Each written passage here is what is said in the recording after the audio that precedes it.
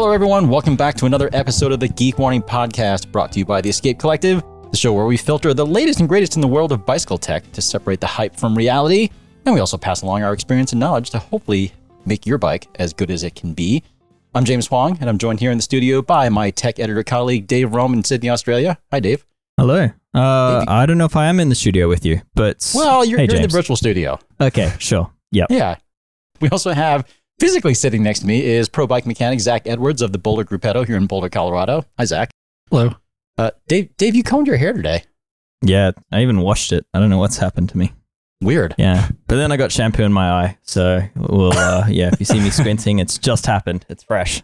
Well, I guess that's what happens when you wash your hair so infrequently, you forget how to do it. Yeah, it seems that way. Okay.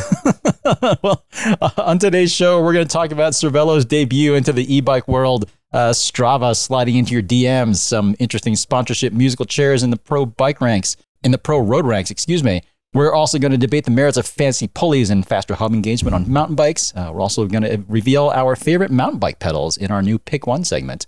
Dave, we already went over your hair, and I know I usually ask you about tools, seeing as how you're our resident hyper geek in that subject. But you've got your own newsletter on Escape Collective that's called Threaded. And for anyone who hasn't yet read the latest edition, or worse yet, hasn't signed up to receive it, what are they missing this week?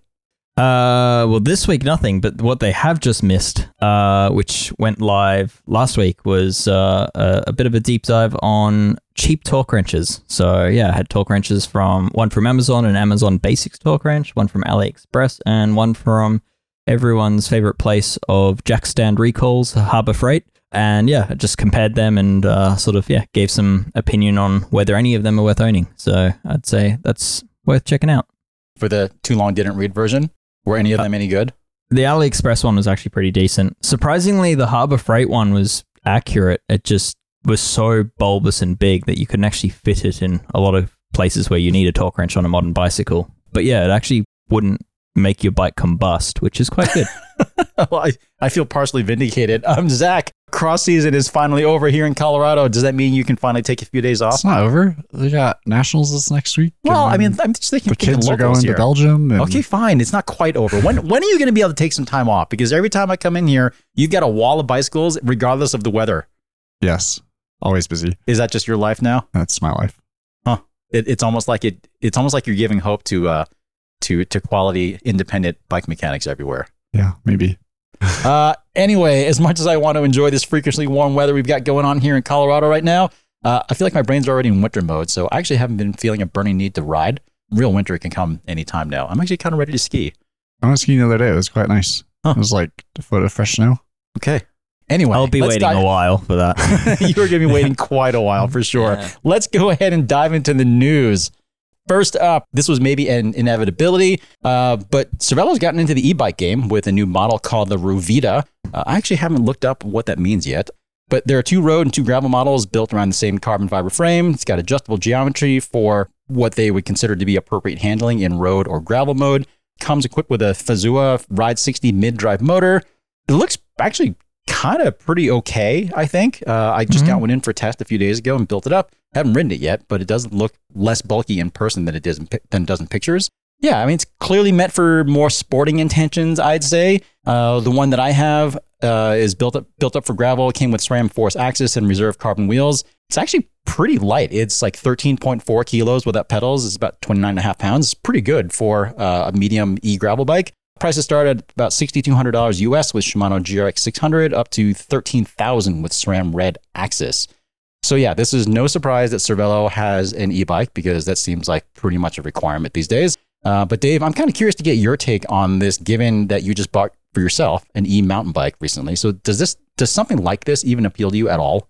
Not for me in Australia, because we have a 25 kilometer per hour speed regulation, which, and these bikes, in theory, you can deregulate them, but there's a lot of reasons why you shouldn't. Namely, if you hit someone and they end up testing the bike, you are uninsured at that point. But that's my issue for it, is 25 kilometers per hour isn't fast enough for it. For me, for a road group, I mean, you're basically then working against the weight of the bike and the motor anytime you're in rolling terrain in any sort of cycling groups. Yeah, it helps on the climbs, but not really anywhere else. And I think it's a hindrance everywhere else. So that's the limitation. If in Australia, we had different regulations that allowed closer to what you have in the US, even 32 kilometers per hour, then that's a completely different story. And at that point, I'd be far more excited about the style of bike.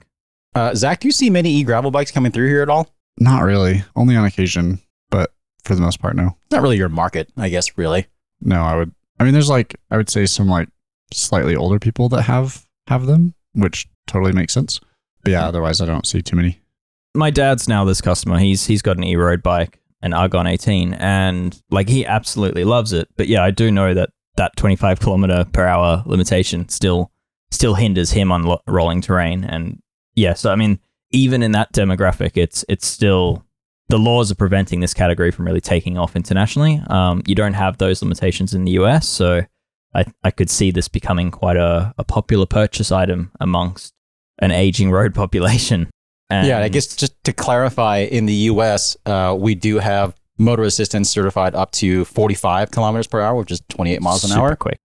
Yeah, very quick. And then even in the, I think EU and UK, I can't remember. There might be some specifics for either one of those, but they're pretty close to each other. And those are about 32 kilometers an hour or about 20 miles an hour.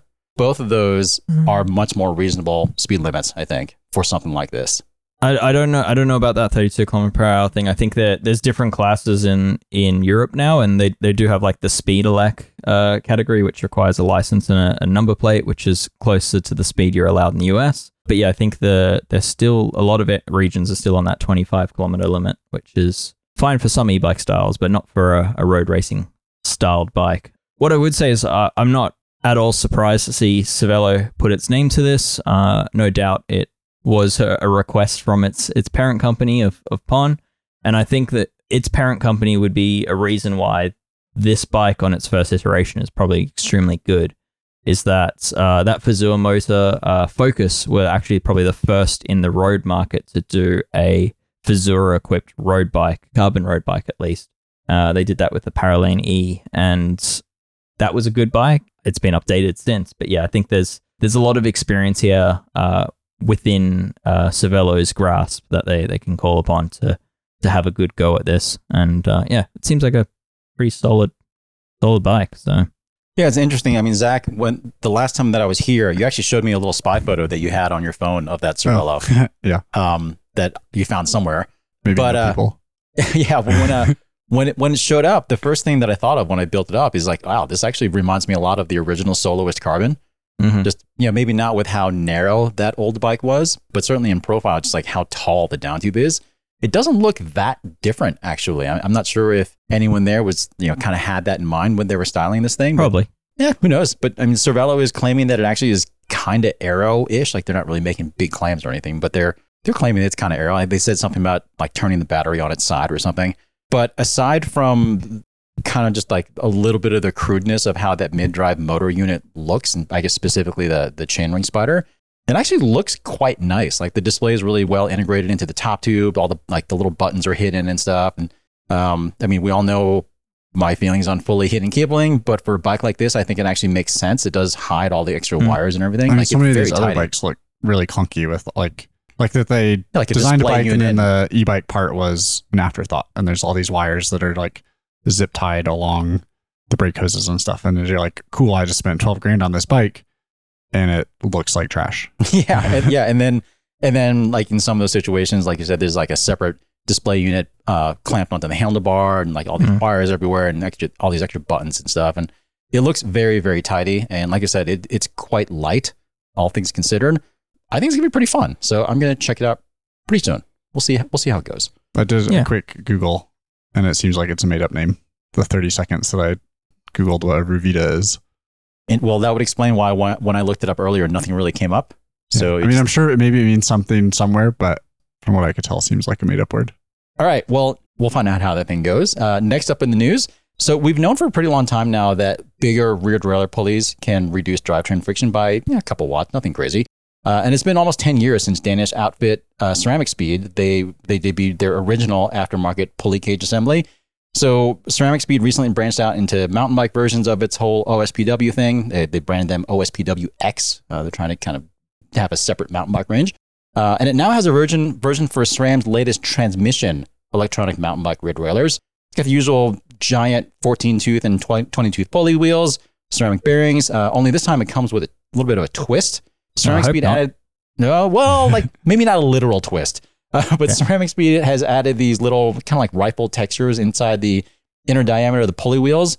And they're saying that these things actively remove mud and debris to keep the bearings clean, or help keep the bearings clean anyway. They even have like a rather non-inventive name for it. They just call it Active Debris Remover. Wow. Yeah, very, very clever. So not surprisingly, it is stupidly expensive. It's $670 US for the whole cage assembly and pulleys, whatever.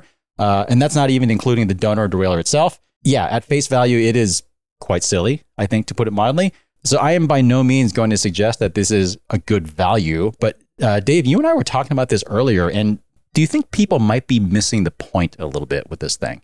Yes. Let me just preface this by saying I do think the price is ridiculous, but I think there is a genuine market for this, and I don't think it's quite as silly as people immediately assume. So when people see Ceramic Speed, they immediately think all the gains are from the ceramic bearings, which with the pulley cage assembly, it's not that. It's the oversized pulley wheels reduce the articulation in the chain, which that's where the big savings are. And when I say big savings, I still mean 1 or 2 watts. It's more than nothing, and it is enough that if you have a really nicely prepped chain, you can often feel it a little bit. Like it does feel smoother through the drivetrain. But for me, the other side of it is that if you were to get any level of transmission derailleur, namely you'd get the GX version, because that's actually the most up-to-date derailleur with the better battery placement. If you were to get that and you put this cage assembly onto a GX derailleur, all of a sudden you have a derailleur that is within a few grams of the XXSL derailleur, the top tier version, but with a even better, smoother rolling pulley system. But bigger picture than that, if you think about transmission being the indestructible derailleur that you can stand on and that you can jump on and that you can hit with a hammer and do everything else on Instagram with, the only weak point of that derailleur is actually the cage assembly. That cage assembly is sort of the only thing that I've seen people having fail, where a stick grabs it and rips it free of the rest of the derailleur system, which is incredibly robust and incredibly overbuilt. And yeah, I think the big thing for me here is that this OSPW comes with a lifetime warranty on it, like a kind of like a rider care lifetime warranty. So all of a sudden, the weakest point of the derailleur now has a crash replacement policy on it, which I think is kind of cool. Yeah, because we have seen, I mean, Zach, I don't know if you've seen these come through here, but I've certainly seen accounts online of people who have ruined a pulley cage on their transmission rear derailleur and have literally been on the side of the trail, like hammering at the thing with a rock or something, kind of like trying to roughly straighten it out so they can keep it going. Yeah, but it unthreads so easily and you can replace the cage so easily without any tools. It does. But that doesn't help you when you're on the trail. No, on the trail, no. But given the nature of your shop here, well, actually, I'm actually looking at an OSPW right now. I would have to imagine that you have had more than a handful of those things come through here. Yeah. Do you think that there is a market for these for the mountain bike community? I mean, I think on the road side or time trial triathlon side, like for sure, it's people do all kinds of silly stuff to save watts. So why not have pulleys that make you faster? On the mountain bike side, I have OSPW on my mountain bike. Because why not? Is there any noticeable improvement in any kind? Not at all. How dare you? I know, right? But like, would I go out of my way to buy one to add it to my mountain bike just because? Probably not. But like, if you see it as this like this like performance increase thing, then yeah, that's silly. But I mean, it looks cool. This one is more striking. So like, you either like the way it looks or it looks terrible. But I think at the end of the day, like the oversized pulleys and Ceramic Speed in general is like a very high quality, well-made product. Like both the bearings last forever, stuff's all CNC machined really well. It's just a high quality product and you pay for that because it's a small company. It's not just like coming out of some factory where they're pumping out millions of them. Yeah, I mean, yeah, and that lifetime warranty, I can't undersell that enough. I feel like that almost justifies the price. The watt savings, I think, are potentially bigger off-road because the more friction in your chain, the more dirt in your chain, the greater benefit you'll get from those bigger pulley wheels because there's less articulation. So, but I would say with transmission though, like the new SRAM, like the pulleys are already bigger than what they used to be. They are big, yeah. So it's not as big of a difference going to. It's not, but yeah. So I feel like the claim for efficiency gains off road is potentially more likely to be true, if that makes sense. I mean, you should, before you ever do an OSPW, you should be running a wax chain and doing everything else you can. Like the OSPW is kind of last on the list of the expense to improve your drivetrain. I do feel like off-road, it's the one thing that you can see. So people do it first. That's why, yeah. I'd say the downside to it, though, is that bigger pulley wheels mean it's a bigger cage to hit against stuff. So, James, any thoughts on that? Like, how much bigger does it look like? Look, you've had one of these in your hands. I haven't installed it yet, though. So it's interesting because one of the things I asked Ceramic Speed before the thing even showed up was if they also required that you run a longer chain. But they said they actually designed the thing such that it will run perfectly with the exact same chain length, which I find interesting. So I'm not sure if the axle to axle dimension of the pulleys themselves might be shorter than the regular cage. I need to check on that because that makes sense though. Like because transmission, it's so particular with chain length, and you have to look at the chart and see what. Yeah, that would be a real barrier to purchase if they'd changed. So like Ceramic Speed would have had to come up with their own like calculator to tell you how long your chain should be. Yeah, so I'm glad that they engineered it that way. So two things I want to discuss with this, which is one, my understanding is that this reuses the clutch mechanism off the old cage. I see that as the biggest issue with this, is that clutch mechanism is a wear item.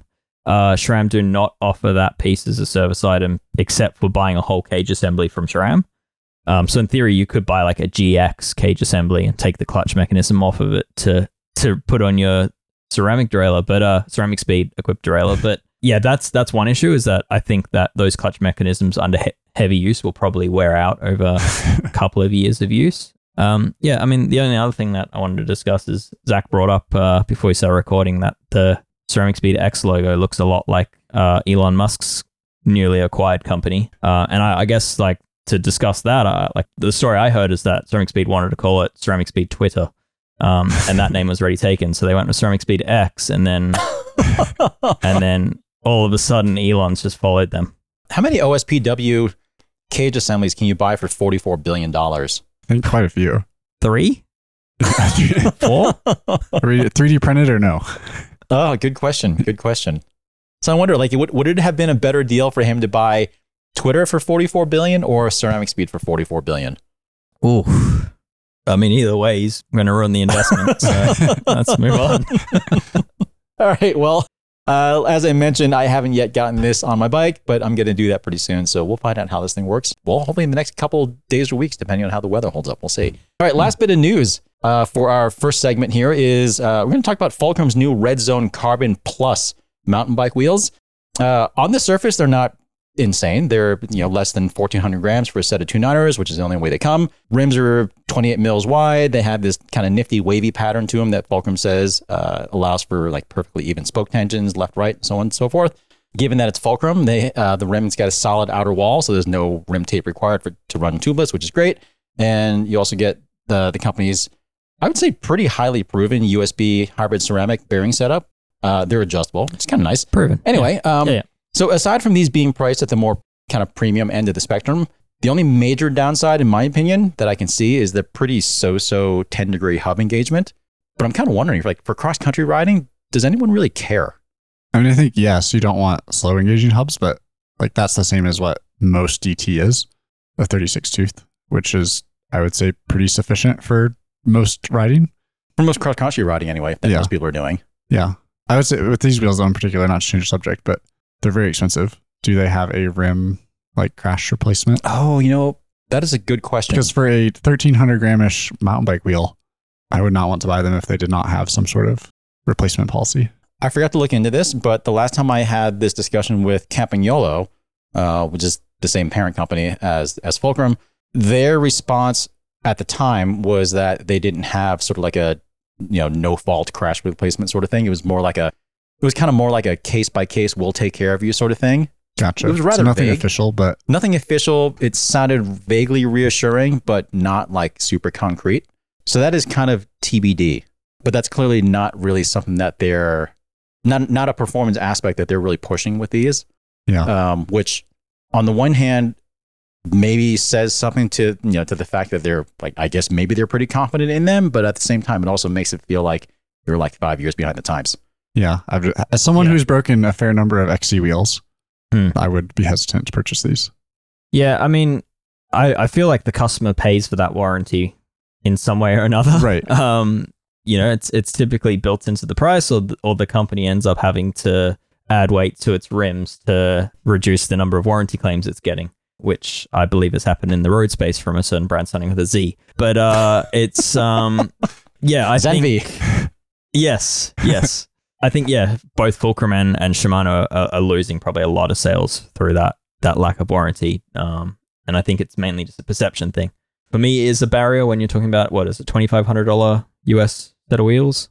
Something like that. Yeah. I mean, it's at the high, it's not outrageous. They're not like 4,000 or something like that, but they're definitely in like 2,500-ish, somewhere around there. Yeah. No, I'm sure these are going to be really nice riding wheels, and they'll work really well. And, those hubs are perhaps not the best sealed, historically speaking. Like they probably will need routine maintenance, but at least that maintenance is pretty easy. Like you can get, it's a cup and cone system, so you can get straight into the bearing and actually take out the bearings, which are in a retainer, and you can clean those really easily and grease them. And the free hub bearings are typically the first thing to go in Fulcrum's newer hubs. So I would say that's perhaps, that's going to be the weak point of those hubs. But again, those bearings are easily replaceable. So looks like a solid wheel. And I like the lack of rim tapes, and a nice feature in the mountain bike space that you don't see too often. So all things considered, though, if you had the option between a slower engaging hub and a faster one, would you generally choose the faster one? I think I would, yeah. I think fast to a degree, but I don't think that, like, I don't know. I feel like so many companies use like fast engagement as a marketing thing, like i9 or Chris King, or like, I don't think that's necessary. Like, you don't need this instant. Like, very rarely are you like ratcheting your cranks to get through like some sort of technical feature. Like, you want quick engagement so that you can get on the gas out of the corner or whatever the feature is, but like, you don't want it to be slow, I think, but it doesn't necessarily need to be this like 2-degree engagement or something. I mean, I feel like 3 degrees or so has ended up being kind of my sweet spot. Yeah, I think it's not even like, it's one of those placebo things, I think. I don't think it makes all that much of a difference unless you're like doing competition trials, something like that. Right. I don't think there's a measurable performance benefit to having higher engagement hubs. I think it's just the feeling of that rapid engagement that's quite enjoyable. It's an interesting question, and I think there's also things to consider, which is the downsides, which is, does that higher engagement hub come with the negative of more friction? Is the design they're using higher in friction? And does that higher engagement point also impact how your suspension action works?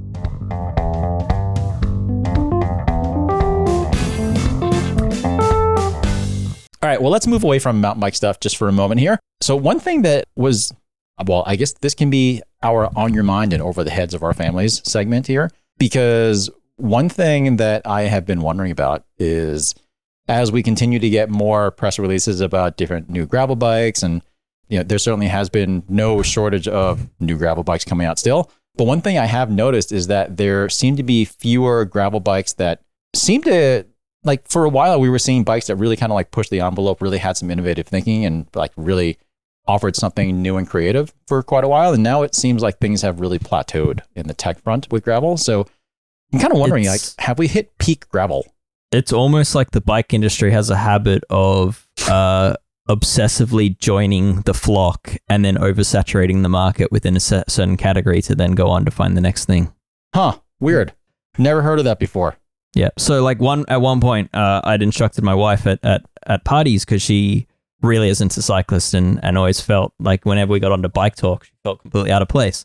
So this is about 10 years ago. I had given her the idea of just a conversation starter, which was fat bikes are the new fixie. And it just kicked off with bike nerds. It was a party hit. So I'm not saying gravel bikes are a fad. I do actually think the category's here to stay. But I think we have seen the oversaturation already, and I think it'll hopefully just slow down a little bit and settle down. Zach, we were chatting about this a little bit before we started recording, and you kind of had a little bit more of a competition focused or I guess kind of a more of a competition angle toward this, right?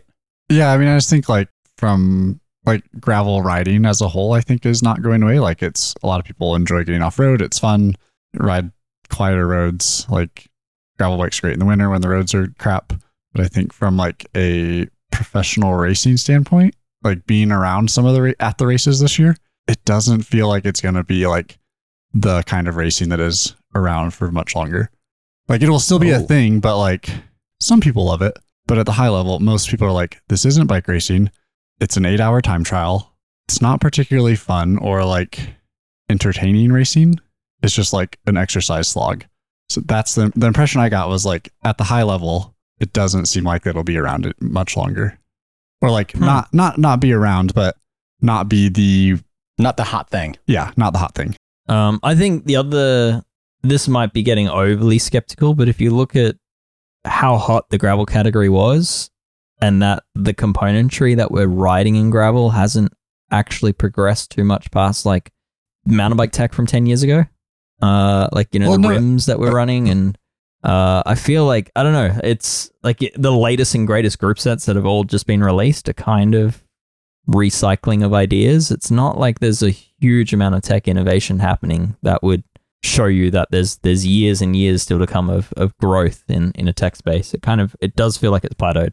Yeah, to your point, Dave, the thing that struck me was that, as much as we were seeing a whole bunch of pretty exciting gravel bikes, and bikes now are legitimately pretty remarkably capable, but I think the reality is there's only so much room in between road/all-road bikes and cross-country mountain bikes from a tech perspective.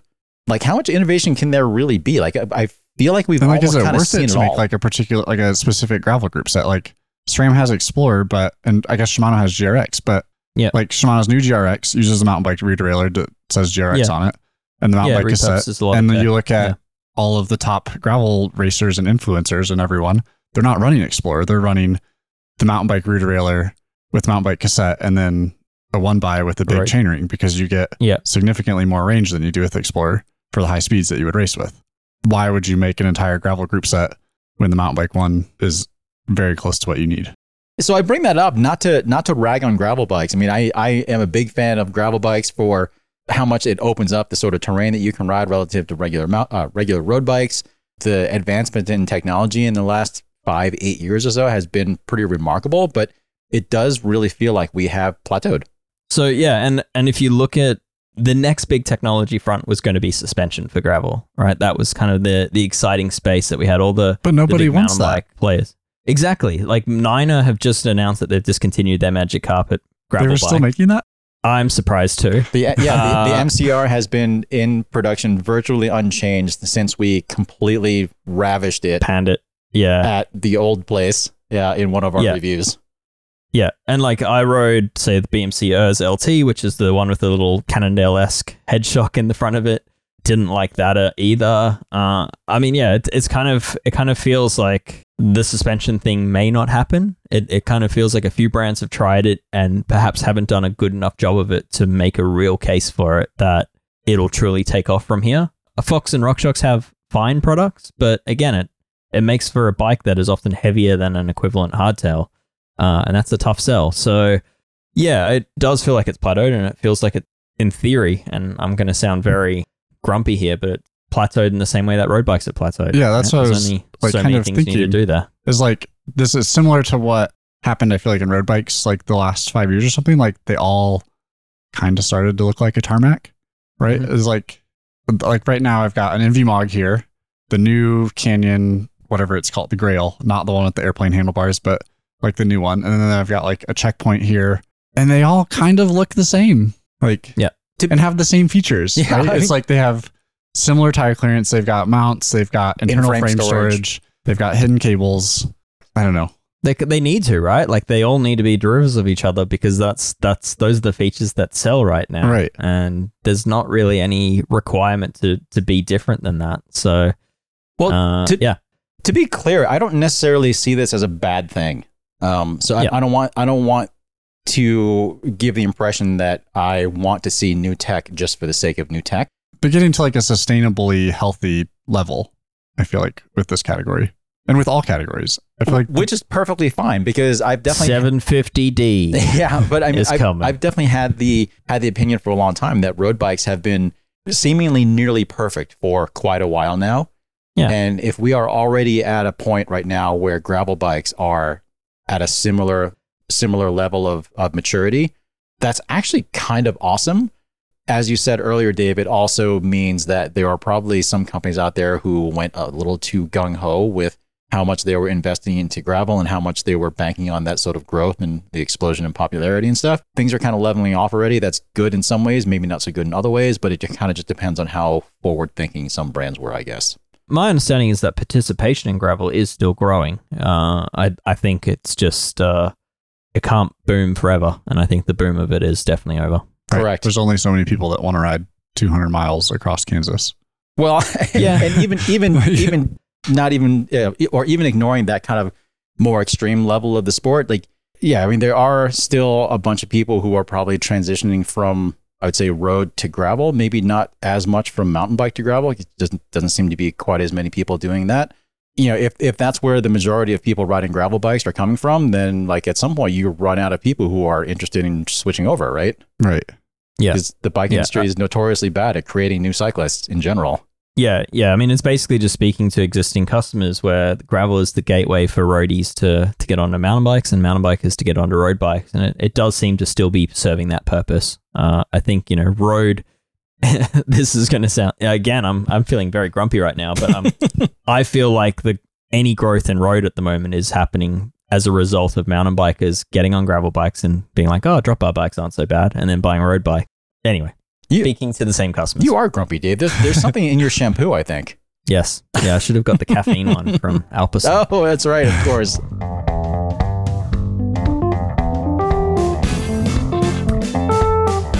All right, well, let's shift back to mountain bikes just a little bit here, because I think it's time for our pick one category.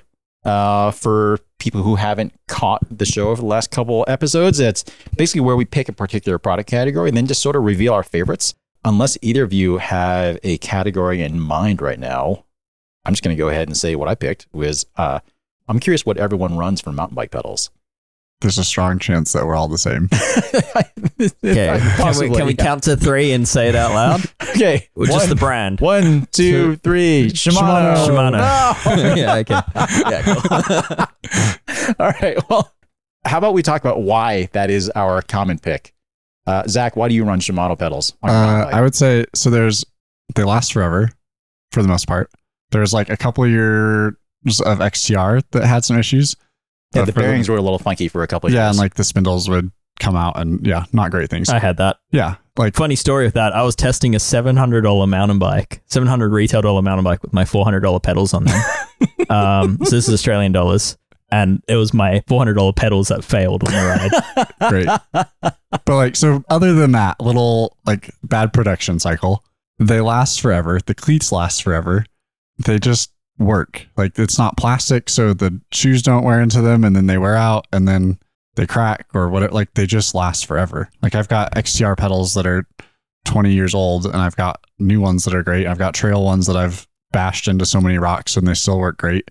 Like, the only downside I'd say is for like really, really muddy cross racing, they kind of suck, particularly if you don't have a B-bike and a mechanic in the pits spraying the pedals out every lap. Like, that's the only situation where they're really bad. Other than that, it's just like so much more of a solid connection to the bike. Like, other ones, they're like, they have a lot of flop around and it's not really a great feel. Yeah. Which they've now often, like, if you look at Crank Brothers, they spent a few iterations designing around that flaw. So the latest version now has these shims that you can put in that prevent that. Right, but it's still like a plastic wearable part. Yeah, it is. So yeah, they've spent a lot of effort to try solve, I guess, what is a fundamental issue in their design, which some people feel and some others don't. It's often comes simply down to whether you get lucky with your shoe and how it engages with the pedal. With Crank Brothers, but yeah, and adjustable spring tension is also something that a lot of other brands miss out on. So. I will say one of the situations where Shimano pedals definitely don't work very well is in winter conditions like snow and ice. Mm-hmm. I mean, granted, that's a very, very niche application, but for when I'm on my fat bike, I do run Crank Brothers there just because they're so much better in those conditions. But otherwise, I run Shimano SPD all the time. Yeah, I was on Crank Brothers for a decade, like from the literal first generation. Oh, yeah. Like every weight weenie mountain biker was. Because you get the tie spindles from eBay, and they were so light. Yeah. Yep. And yeah, I mean, I grooved out my fair share of tie spindles and other pedals. And yeah, like it was when I stopped. At one point, I worked for the distributor in Australia, and when I stopped working for them, I started doing bike testing, and it was, you'd go do group tests, and everyone else would be on Shimano pedals. To save you having to swap around pedals, I ended up running the same pedal system as them, and actually never looked back after that. For me, it was just, not having to rebuild my pedals every 3 months was quite nice. And yeah, being able to smack the pedal on the bottom of a rock and not be ejected from the pedal was also quite nice. Yeah, these days, I mean, I have a lot of Shimano pedals, so it would be a very big expense to move to another system. But I would say XT is probably the one I'd recommend to everyone. I have XTRs, and no, what are the other ones, like the M540s or whatever? M540s really the silver good ones that still have the like, cartridge spindle. The good spindle, not with the plastic cap. Yep. Those are the best. So ones. yeah, it's worth spending more and getting the M540 versus M520 in that sense. But the XTs for me is sort of like a slightly fancier, slightly more open design of the M540, and I think those are where the value's at, because the XTR does have like a Teflon coating on it, and it engages more smoothly and is a little bit lighter, but they still have that the seal still pops out on them for me. I don't know if you experienced that, Zach. Oh yeah, definitely. The biggest thing I like about XTR is the lower stack height. Yeah. And that's kind of a big deal for us around here, just because we have so many rocks.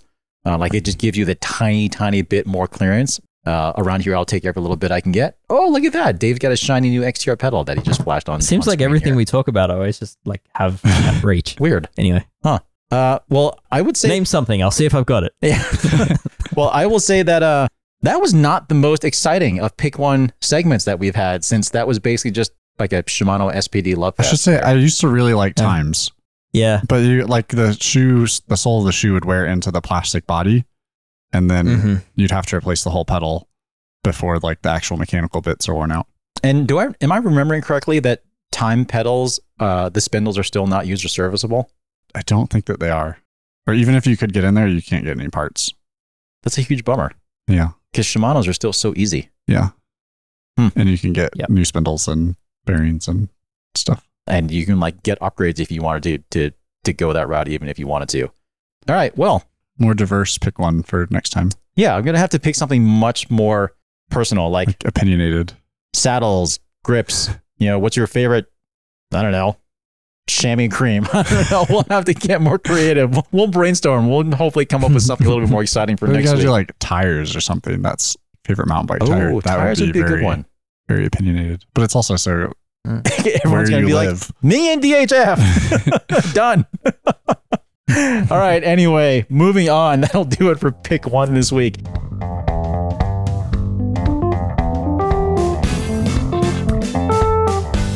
Dave, are you testing anything fun at the moment? Yes, but nothing new compared to what I was testing last week. So I would say I'm more than 3/4 done with my tarmac review now, SL8. There's a bit of pressure on that bike because it's very good, and I don't want to come across like I'm giving in to their white paper. Dave, I'm a little terrified at how long this review could be, given how long you've been working at it. So hopefully you haven't been actually writing this whole time, because it's going to be like 14,000 words or something. Yeah, I'd like to think it's going to be shorter than Ronan's Super 6 review. Very long. It's very highly detailed, though. But what's helping me is that I've already written the build report article, which came out when the bike was released, and I'm kind of just now writing the expansion pack to that. So that's helping me. Okay. Well, funny thing is, one of the, I guess the bike that is kind of most interesting on my list right now that just came in a little while ago is at the complete opposite end of that pricing spectrum. I just brought in a Trek Marlin 7. Sweet. Which retails for the whopping total of $999 US. And I actually tried to get the Marlin 8, which is a little bit nicer, a little bit more expensive. It was like $1,300 or so. But I've been wanting to bring in kind of a inexpensive aluminum hardtail for quite a while, just to kind of see where that part of the market is at these days, because it's been a few years since I've really looked at these bikes. And on the one hand, they haven't really changed that much. I mean, this one has a pretty basic RockShox Judy fork, coil sprung, steel stanchions, wire bead tires, stuff like that. Square taper spindle on the crankset. It's quite heavy. Square taper. Oh. Well, that's why I wanted to get the Marlin 8, but they didn't have any, so I settled for the 7. Anyway, It's fairly well equipped, all things considered. Getting like Shimano, I think it's a Dior 1x drivetrain.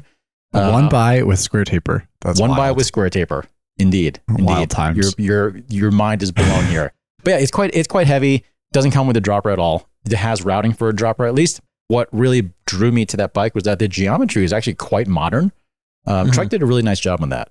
What surprises me is how consistent that category has been for spec to price point. For a long time. They have gone up in price. They have gone up in price, as has everything. But that spec, other than ignore it, but these are the two most important factors. But ignore the 29er wheels and the geometry, which arguably don't add cost to the bike. At least the geometry changes don't. But ignoring that spec sounds incredibly similar to what that bike would have been 15 years ago.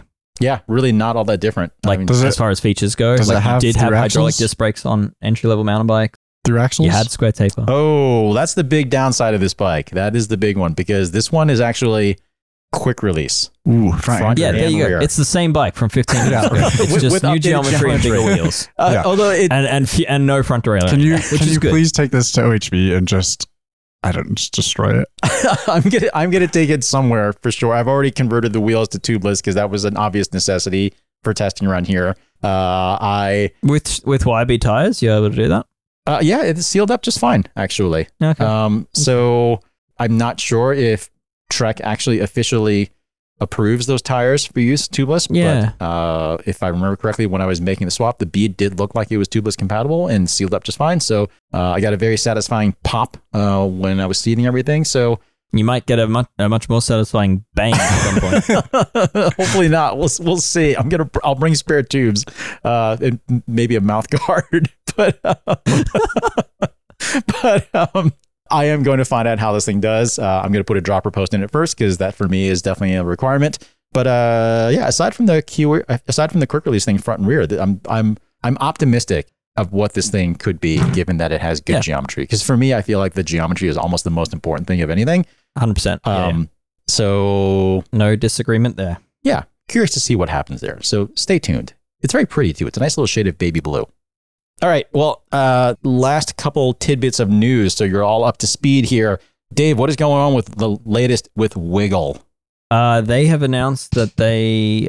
It seems. I mean, it's bad news for them, and it doesn't sound like they're necessarily finding a buyer to take over. But they're basically restructuring and becoming a UK only business. The Wiggle and the Wiggle that we once knew as being what was claimed to be the world's largest international online bike shop is no more.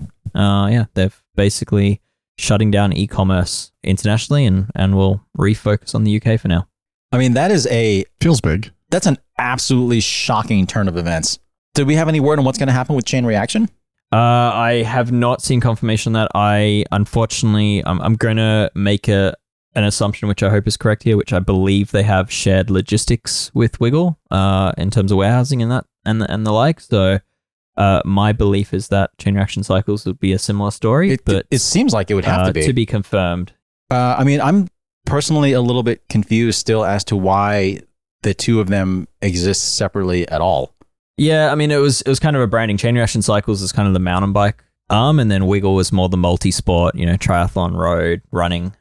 So yeah, I think they did have slightly different branding strategies. It has gone on like that for many, many years, which I'd say it lasted, that split brand lasted longer than I had expected. My goodness. Well, unfortunately, the bad news keeps coming there, but hopefully they can at least find some stability, I guess. And hopefully they can stop the bloodletting as far as redundancies and go and related go over there. So I will continue to keep an eye on this one, see what happens. On more positive news, the Made Handmade Bike Show has announced its dates for the 2024 event. It's going to be August 23rd to the 25th, still at the same venue on the waterfront in Portland, Oregon. So Dave, you and I both went to the inaugural event last year, and I think we can both agree it was pretty awesome. Yes, earlier this year, excuse me. And I think we can both agree it was pretty awesome. It was. Highly recommended that people attend this one. I certainly hope to attend again this year. Dave, I hope you can join me again. Yeah, I certainly hope so. And I would say if you're anyone that has a love for bikes and has a fascination of the Hatton built scene, then it's absolutely worth a trip to get there. Zach, is this something that you would ever want to go to? Yeah, I mean, I've been to NABS a few times, and it was always super cool. So I'd imagine this is similar. I hope they get a big fan in that venue this year. It was warm. They had some fans. I think they hired fans on day 2 after we left of this year. Yeah. It was pretty hot in there for the first day or two, but cool venue. It was cool. Maybe not literally cool, but pretty cool. No. All right. Strava. Everyone's heard of Strava, I'm sure. They just added a messaging function to their app. So if you've got some questions about a ride or route that someone posted, you can now ask that person about it directly, assuming they haven't turned that function off. So kind of neat. I mean, this isn't the first time that Strava has dabbled with the idea of kind of incorporating more social media sort of features, but this, I don't know, might be worth a chat with Strava at some point to see where they're going with this, see if they are kind of pivoting yet again. But I don't know, the addition of a direct message function actually seems like it might be a good idea. Yeah, I think it's a good idea. I think how they've implemented it might be problematic because my understanding of it is that the default is that anyone that follows you can message you. So that would make sense. Yeah, it makes sense, but yeah, I guess for some people it might lead to, I guess, unwanted messaging. So anyway, it's perhaps worth checking your settings, and if you don't want messages, then you might have something to change now. Well, on the pro road front, the AG2R Pro Road team, they just announced the move from BMC to Van Rysel bikes from French outdoor mega retailer Decathlon, and Total Energies is now going to be on bikes from US brand Envy. So that news isn't exactly groundbreaking in and of itself, but I am very curious what these moves indicate for what the intentions of these two brands might be moving forward. Because, right now, Envy, really the only road bike that they have is the Melee. And I don't know, are they going to continue to expand their high-end road segment? Because I can't imagine Total Energies is going to have just the one bike. I mean, it's no different than like Quickstep only having a tarmac. Yeah, true. It's like that kind of do everything road bike. And I think too, like it seems like they're wanting to make a big push because like they already support UAE with wheels and cockpits, so that's pretty big. And that's just getting their frames in the Peloton as well. Yeah, it's what that sponsorship signs is that they're taking the bike category very seriously as for the future of the MV brand. Like they want to become almost a full service bike brand. Yep. Yeah. And I would liken them most similarly to probably Cervelo's trajectory in that sense. But yeah, it's I think that's the sign, and it perhaps gives you indication of what some future bikes might end up being. Like they probably need to now have a time trial bike. So I think that's perhaps worth keeping an eye out for because they don't have one. The only thing I find a bit odd is the team choice. Like I know that it's hard to come across a team that needs a bike, but like, yeah, it's a very French team. Yeah, I mean, there's, I guess, yeah, in some cases, there's only so many entry points into this level of racing, and MV being an American company probably wouldn't have too many choices with finding an American team. So it's probably the right price, the right time kind of deal. As for Van Rysel, I mean, that's just another sign of big budgets having wanting to grow the presence of that brand and wanting to grow the prestige of that brand. And I think it'll probably work out exactly how Decathlon needs it to work out. I would have to imagine that sponsorship came with a rather large check from Decathlon too. For sure. So, also on those bikes is Swiss side wheels, which I don't believe we've seen in the World Tour before. We've seen potentially DT Swiss wheels designed by Swiss side previously, but not Swiss side. And then the other big thing is that AG2R was the last standing hope of Campagnolo being raced within a World Tour team, and that is no longer the case. So Campagnolo is out of the World Tour in an official capacity. Which is really sad. It also feels like they've just been like 2 steps behind everyone, though. Well, I mean, it's really sad. I'm not going to say that it didn't seem like it was an eventuality. Yeah. I think many of us could have seen this coming. But it still, nevertheless, is sad, particularly considering that Campagnolo is a brand that has so heavily built its identity on professional road racing. Like they are road racing, right? Like they have a gravel group set now, but like they are road racing. Yeah, I mean, certainly more so than any other component brand out there. They hang their hat on one discipline. So yeah, it was a surprise to learn that news, and obviously they haven't sponsored a women's World Tour team for many years. I'm not going to say ever, but it's been quite a few years that they have. And no, they definitely used to. I think they definitely used to, but it's been at least 2 years since without them doing it. They're just down to pro team level basically. And I'm not entirely sure who they'll be linked with in that capacity, but what I'd heard for the reasoning is that they wanted to be with teams where product development feedback could be more easily attained. And that can be quite difficult from a World Tour level. But yeah, speaking of group sets in the World Tour, all the rumors are pointing to Bora Hansgrohe, where Roglic's just ended up on, that they're going to be riding SRAM next year. So SRAM's adding a fourth team to its men's World Tour roster, and I think there's 6 teams in the women's. SRAM have not confirmed that, but they have teased that there will be an announcement in January. Dave, I can't remember if this was something that we had discussed in our internal Slack channels or if this was on Discord or whatnot, but I know that there was some mention somewhere that SRAM seems to have a little bit of a history of ramping up their pro team sponsorships. Oh yeah, right before I wrote that in my article. Oh, okay, that's what it was. Yeah, seem to have a habit of ramping up their pro team sponsorships right before launching something big, and we are due for a new red group set, aren't we? Red, in its current capacity, is the oldest road group set that SRAM has, so it only makes sense that something new is coming. So yeah, if you combine that with their ramping up of sponsorship, it kind of leads you to believe that 2024 might be the sign of a new group set. Oh, it's got to be for sure. I mean, were Bora Shimano sponsored before, or because they were on Revolve wheels too? Or they were officially Shimano. They were, yeah. Okay. So yeah, Shimano still keeps a handful of officially sponsored teams, but as per usual, they also have a lot of teams riding their stuff that they don't have to pay for. So, often supplied by the bike brand. So yeah, Shimano's pretty fortunate in that regard, whereas it does seem like SRAM and Campagnolo need to pay for their presence. 2024 is definitely going to be interesting. We'll see what happens there, but I would bet that SRAM's going to have a new group set next year.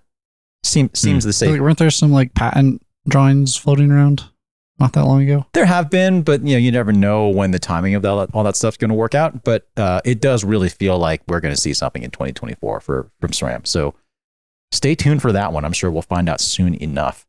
All right, well, that'll do it for this week's edition of Geek Warning. Just as a reminder, this show, as well as everything else we do here at Escape Collective, is currently funded entirely by our members. And, well, you not only get a big old pile of awesome podcasts in return for your small monthly fee, you also get a bunch of exclusive members-only podcasts like Ronan's Performance Process and our Geek Warning bonus episodes. With that membership, you get access to all of our incredible written content and an invitation to our kind of rather impressively warm and fuzzy Discord community.